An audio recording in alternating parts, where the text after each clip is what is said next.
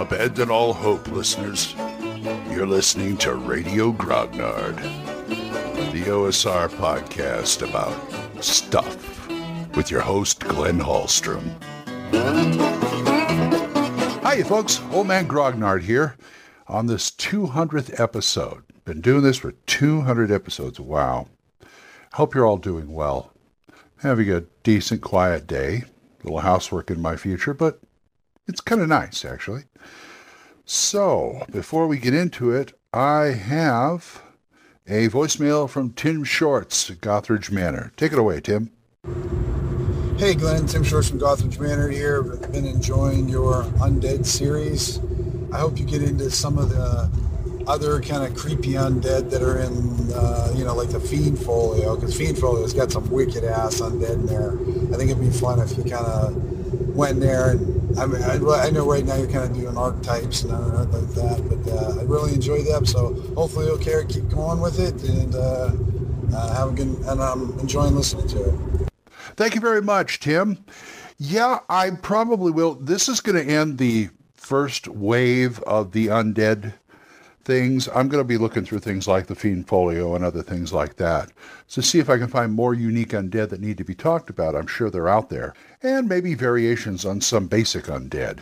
But have no fear, I will be doing this again. But for right now, this is the last one of this wave, so it's time for me to talk about some other things. But I haven't forgotten about it, so keep listening and I will keep talking. Today, the Lich. The highest one on the Cleric's Turning chart. Probably the most biggest, baddest, so far, boss you're going to fight. Now, the history of the Lich, I've not looked in the 3 Brown books, but the first time I find a Lich is, it gets kind of wonky because of the publication dates.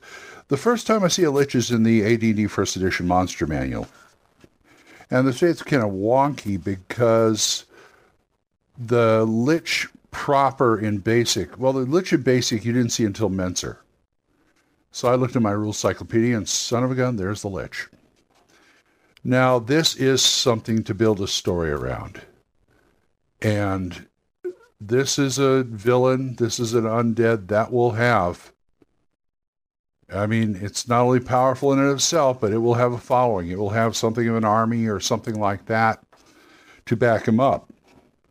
So this is how you kind of take care of it. Now, I went into I was reading the description in the Monster Manual, and the alignment in there is neutral with the parentheses evil, so it leans towards evil tendencies, which means it could be, to me, it means it could be in any alignment, but it sort of leans towards evil. There are rare exceptions, but anyway. In the rule cyclopedia, I like the description a lot better because it goes into a little more detail. Now, they say they were formerly ultra-powerful magic users according to the rule cyclopedia, of something along the line. They start at 21st. They have to be a 21st level magic user or cleric to even think about being a Lich. And they talk about how it's a ceremony and it's a monster of magical origin.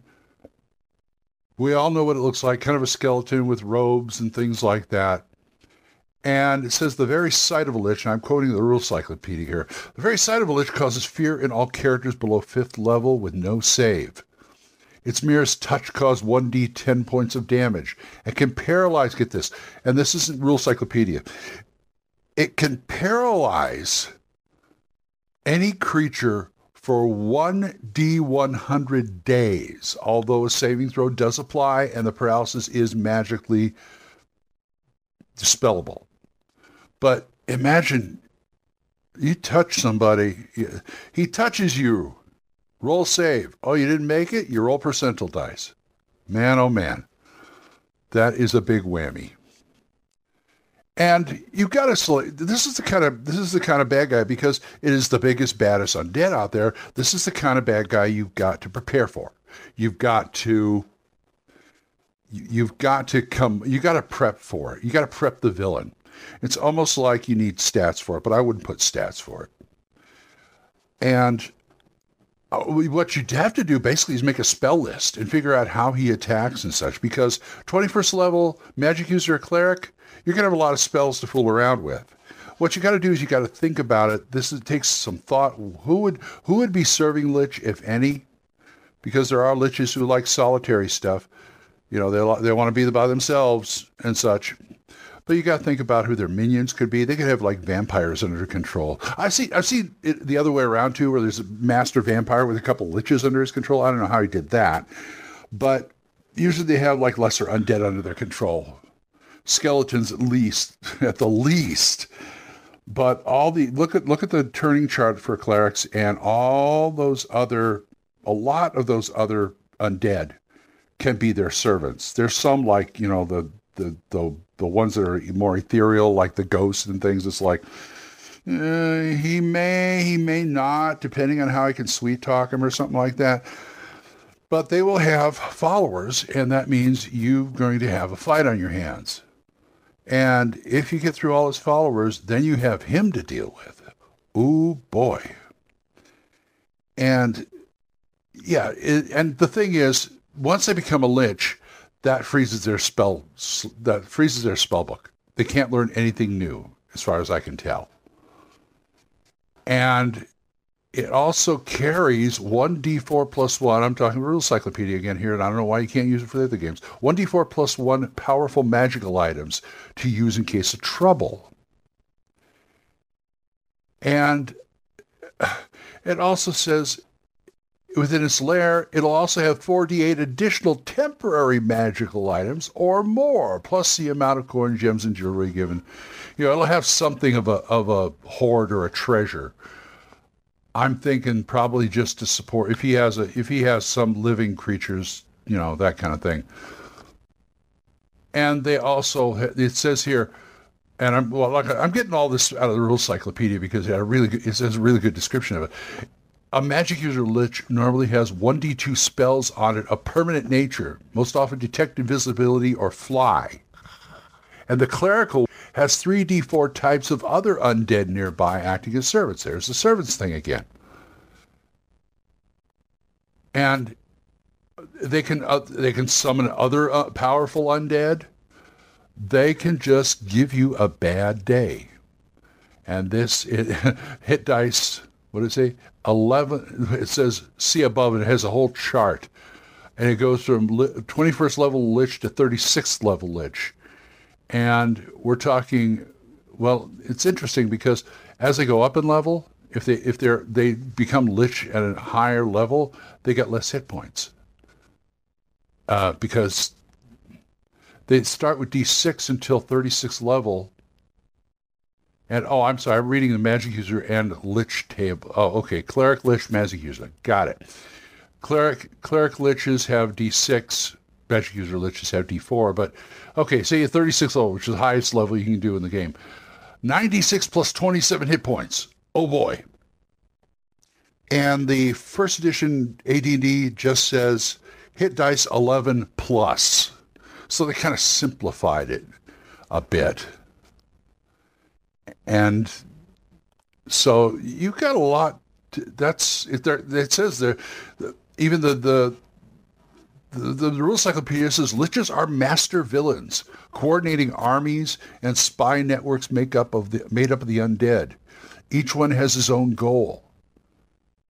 One may want to achieve immortality. One may serve an evil immortal or entropy, or may wish to transform the entire world into a horrid playground for the undead. They have their own. This is why I say this is one of the custom monsters you have to deal with. This is not just throw a Lich down there, just to give him trouble. No, you think of you basically gotta flesh out this thing. You really do. And it'd be worth your while to do that. You could, and I'm not saying they're undefeatable. There are ways to defeat them. You just got to figure out, and also you probably make it a unique way to defeat them. They don't mention it here in first edition or in the Rule Cyclopedia, but I believe they have phylacteries with their essence in them. You got that, and you can boy, oh boy, you can write your own ticket with them. I keep thinking of Chaplain Jack Thrill. I got a jar of dirt. I got a jar of dirt. And, hold that up, say, you move, I break it, or something like that. Or just, you mess with the phylactery. That'll get him. And here's what does not have effect on liches. As usual, the undead charms sleep. Enfeeblement, polymorph, cold, electricity, insanity, or death spells or symbols. So you cannot do finger of death to them. You cannot do power word kill to them. They're already dead. You can't destroy them. I should say you can't destroy them. I'm always correcting people about undead. I'm always saying, look, you don't say kill. You say destroy because they're already dead. You just have to destroy them. So that could be either a great adventure or a great campaign right there. Use liches. They're fun, but get those party levels up. Once again, you do not throw first, second, third level parties at this thing. You got to be at least on the upper middle of the progression, say around 16th, 17th level, even to think about going up against the lich and coming out alive. So that's my advice to you. I'm going to go start my day. And if you have any questions about this, you want to ask me something or talk about anything else, you can leave me a voicemail at Anchor, or you can send me an email at oldmangrognard@gmail.com.